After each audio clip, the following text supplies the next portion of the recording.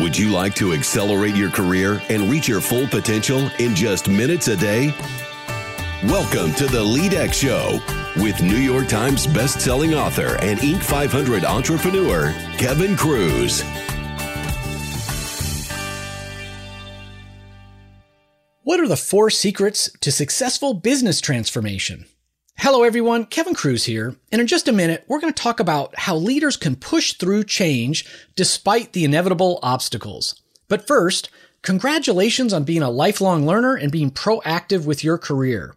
You're turning on the LeadX Show as you tie your sneakers and go out on your morning jog, or maybe you're turning it on as you turn your car on to go for your morning commute. Either way, when you listen, you know LeadX will help you to stand out and get ahead. Please tell your friends at work. LeadX is the smartest way to start your day. And today's 1-minute career tip is think twice for email. Think twice. I'm told over and over again that the biggest obstacle to productivity is email, or sometimes meetings.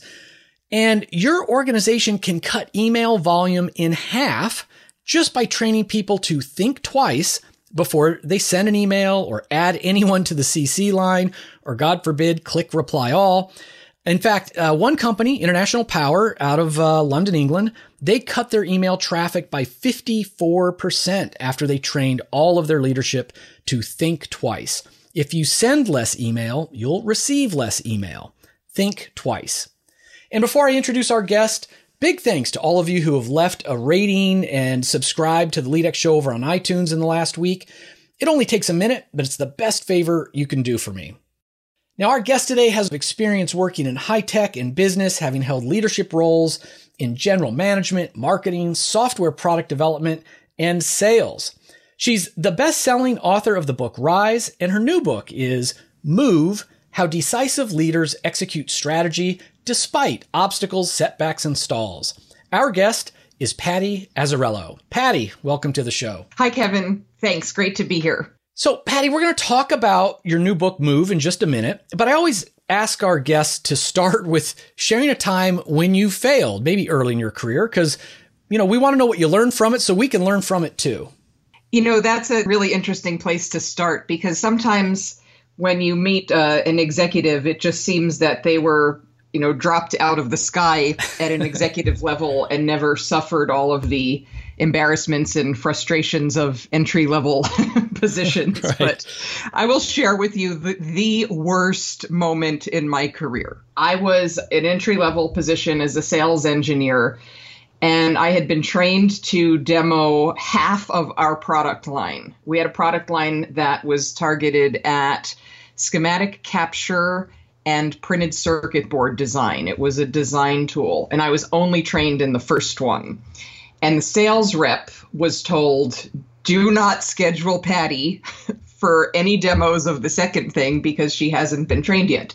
And of course, my first week on the job, the sales guy puts me in this room, and there are 17 printed circuit board designers that say, we're not interested in schematic capture. We have a solution for that already. We're only interested in printed circuit board design. So I look at the salesman expecting him to say, well, sorry, we can't do that today. And he instead looked at me and said, well, Patty, take it from here. Nice guy. So I got the product up on the screen, but I didn't know anything.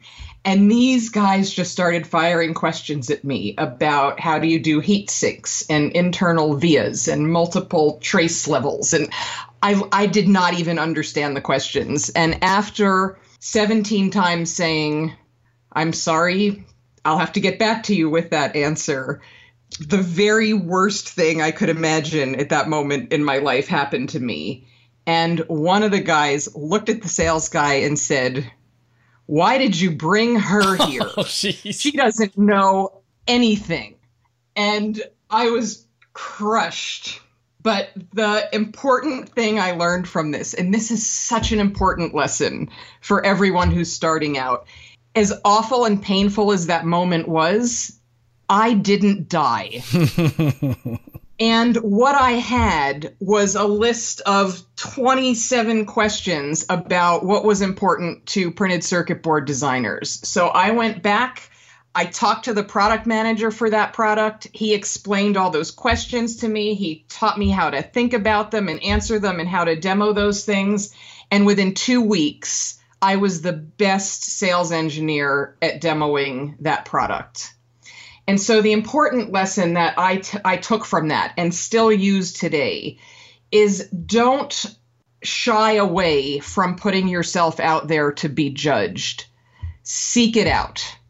It's the only way you will ever learn what excellence is and what's really required. Do not shy away from putting yourself out there. And when it's embarrassing, sometimes if you stumble, you don't die. I love that, Patty. I often will say, that entrepreneurs especially, but highly successful people, it's almost like the word fail doesn't even have a true meaning. It's like win or learn.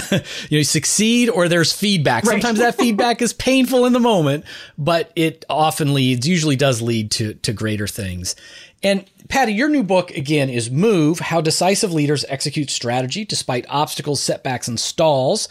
And MOVE, the title of your book, is actually an acronym you've developed for your system for business transformation. So summarize the MOVE acronym for us.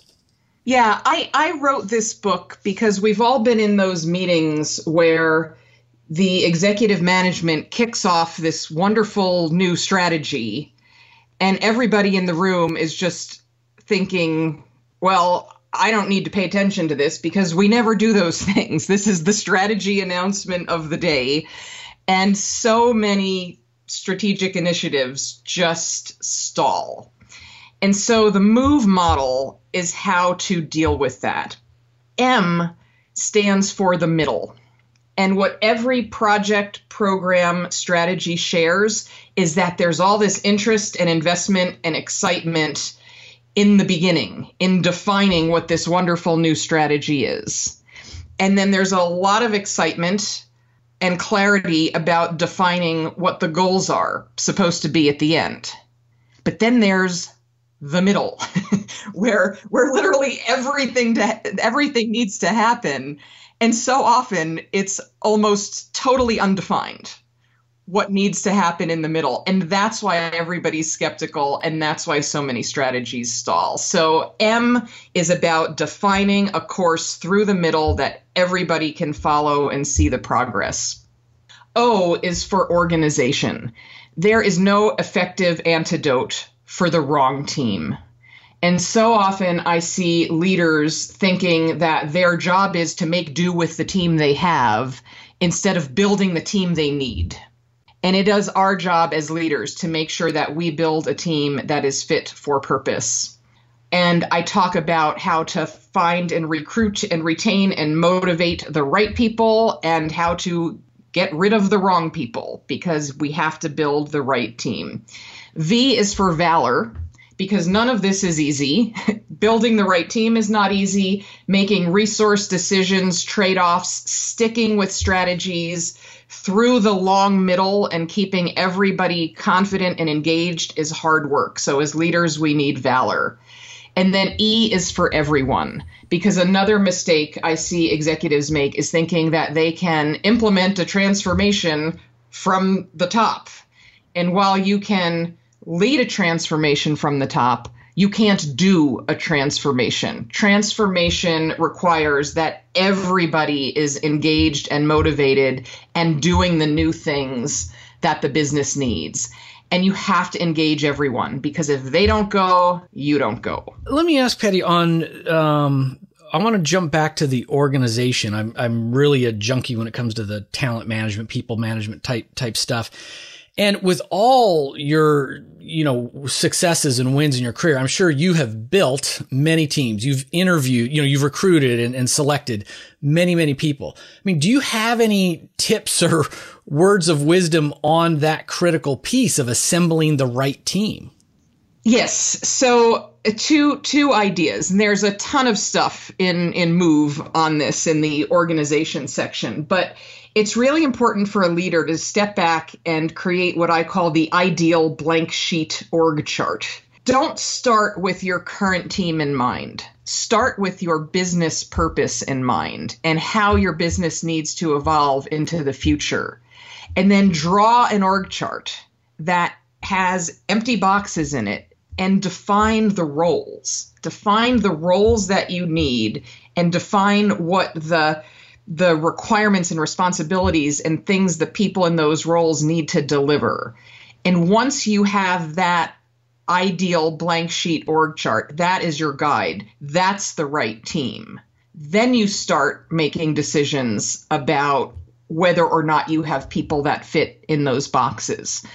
And if you do this well, you typically end up, if you do an honest assessment, with some empty boxes and some extra people. And so then you need to seek to fill those empty boxes with the right people and seek solutions for what to do with the extra people.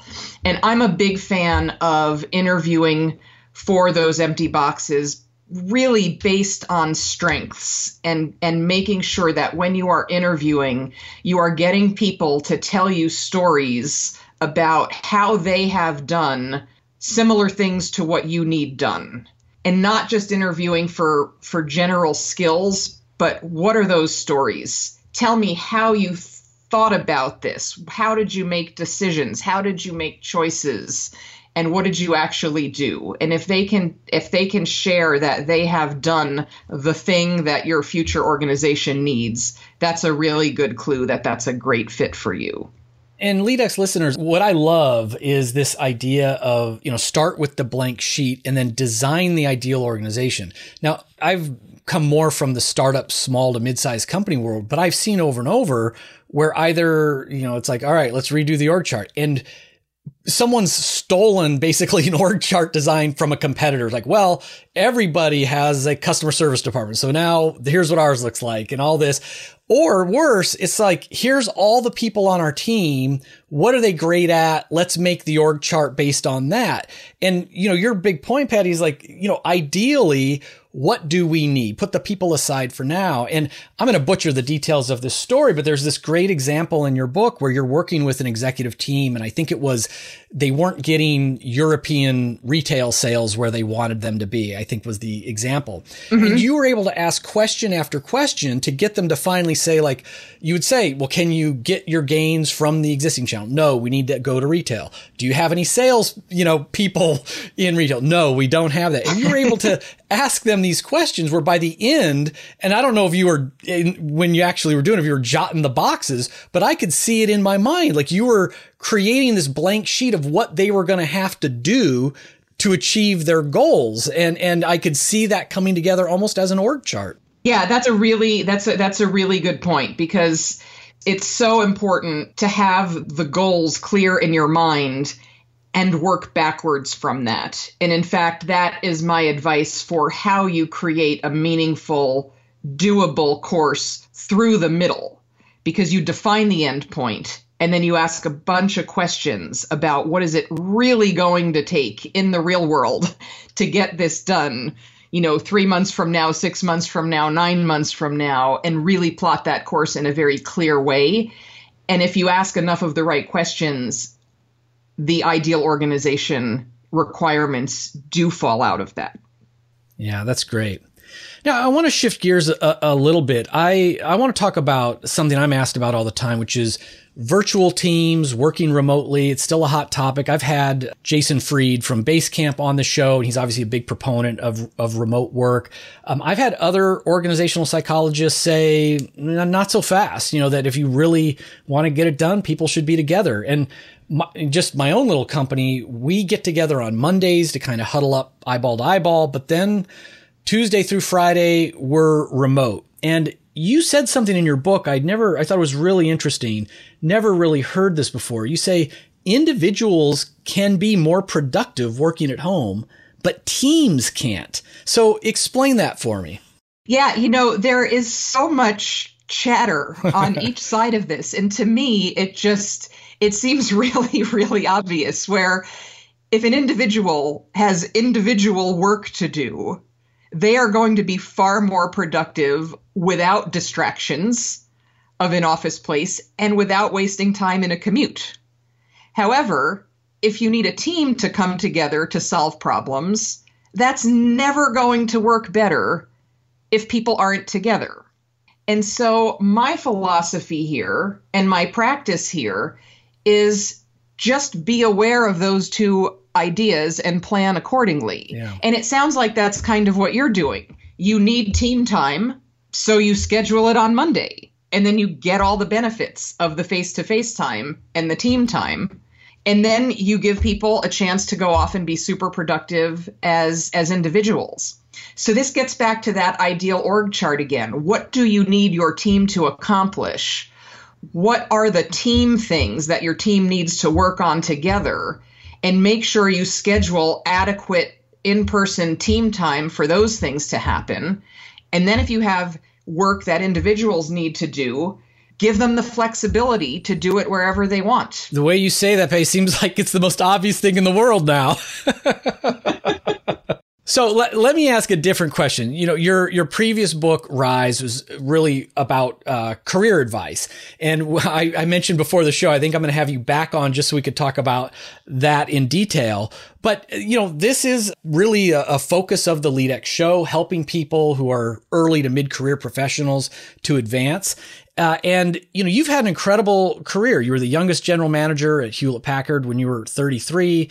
You ran $1 billion software business by the time you were 35. You were a tech CEO at age 38. So I've got to ask, I mean, what advice would you have for, let's say, a young woman in tech or perhaps, you know, in any industry?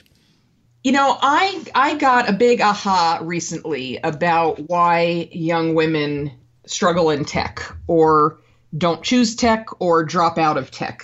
Right. And it's because they feel socially uncomfortable there, either because they are actively being excluded or, you know, put down or made to feel different, or they're just not attracted to the behaviors and the culture that they find in a very male-oriented tech environment.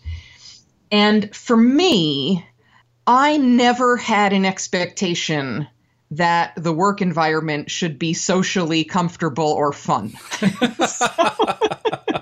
And so, you know, I was as uncomfortable as anyone. But what I did instead was I got my social, you know, comfort outside of work. And when I was at work, I focused on excellence, and I focused on the things that I could control. And I didn't, you know, if people tried to make me feel unwelcome, I just did not accept that. And so I think part of it is just realizing that if you focus on the things that you can control and create excellence, you are going to get opportunities to move ahead. The second thing that I think is so important that I would advise, you know, not just young people in tech, male or female, but anyone anywhere, but if you learn this when you're young, you'll be better off, is to just make sure that you're not invisible. And the idea, I think we all have this natural idea that good work stands on its own, and it doesn't. And if you think that's unfair, you're probably right. But it's just the way it is. And it's not that people are being malicious in some way or trying to put you down or ignore you. It's just that everyone around you is too busy to come and learn about and understand and admire your good work. And so you need to find ways to show your good work. And so people are often afraid of coming across as bragging or coming across as political. And that's not what I'm recommending. In fact, there's a chapter in my book, Rise, that's called Be Visible, but Not Annoying. Because being invisible does not work, but being annoying also does not work. And so the simple idea here is the way to be visible without being annoying is to just share things that are actually valuable. Share knowledge, share what you learned while you were doing the work. Share the outcome of the work that you did to the people who would benefit from knowing that. And if you do that, you are going to find that you will be one of the people who is being recognized and who is seeing opportunities for advancement instead of just working hard and wondering why everyone's getting promoted around you. Wow. Patty, there's so much in this advice because most of my last 30 years has been sort of tech startups, and I was kind of master of my own fate. But the few times when I worked for someone else, and even back in college and college jobs, I'm a massive introvert. I'm shy. And exactly what you just said. I always felt like I'm doing good work. I'm working harder. I'm smart. I've contributed. And yet I'm not getting recognized. And I'm better than this person, but they're getting thanked or they're getting the award or whatever it might be. And I used to think, oh, it's so not fair. This is so bad. And it isn't fair, but it's reality. It's reality. And I like the way you say it doesn't mean you've got to, kiss up to the boss or be a showboat, but it's showing your work. And I think there's even listeners, if you want to Google or go on Twitter, it's like hashtag show your work, hashtag work out loud. I mean, there's now like whole movements. We're saying you can do this not just in your workplace, but in your broader community and industry. And it's a great way to, get attention in the right way and kind of build your personal brand. I just love that advice. So Patty, before we wrap up, I always like to challenge our listeners to get just a little bit better every single day. So what can we do today as frontline leaders to, become a little bit more effective, maybe push our change initiatives, our transformation in our own ways forward? If I only get to say one thing. You can say whatever you like. I have a million pieces of advice. That's what I do, is I help leaders be more effective. But if you only take one thing away from all of my advice, what I often say is schedule time to think. So many leaders are so overwhelmed and they're in this very highly reactive, very stressed mode, and they don't have time to think. And you can never get better at anything. You can't improve your organization. You can't improve your business. You can't improve your decisions, your investments, your choices of people if you don't have time to think. And if you just let the day go by and the week go by as it naturally does, often there is no time in there to think. So what I advise people to do is make sure that every single week you have time on your calendar where you schedule time to think. And then you also have to hide. Because if you don't hide, all the activity will find you and your time to think will disappear. But you're not stealing time from the company by doing that. You are making an important investment. Love that. Schedule time to think. So, Patty, thanks for coming on the LeadX show. And how can our listeners find out more about you and your work? My website is azzarellogroup.com, and there's all kinds of information there about the work I do with corporations and individuals. And I'd also like to invite you to check out my Facebook page, which is called Patty Azzarello, Practical Business Ideas for Humans. Love it.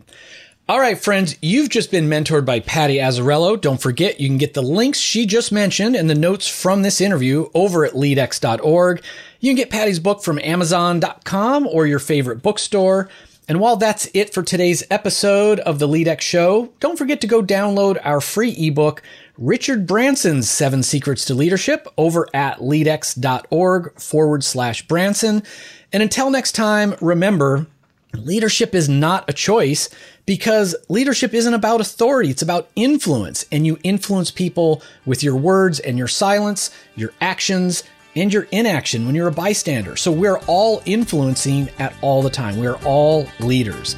Today, lead with intent.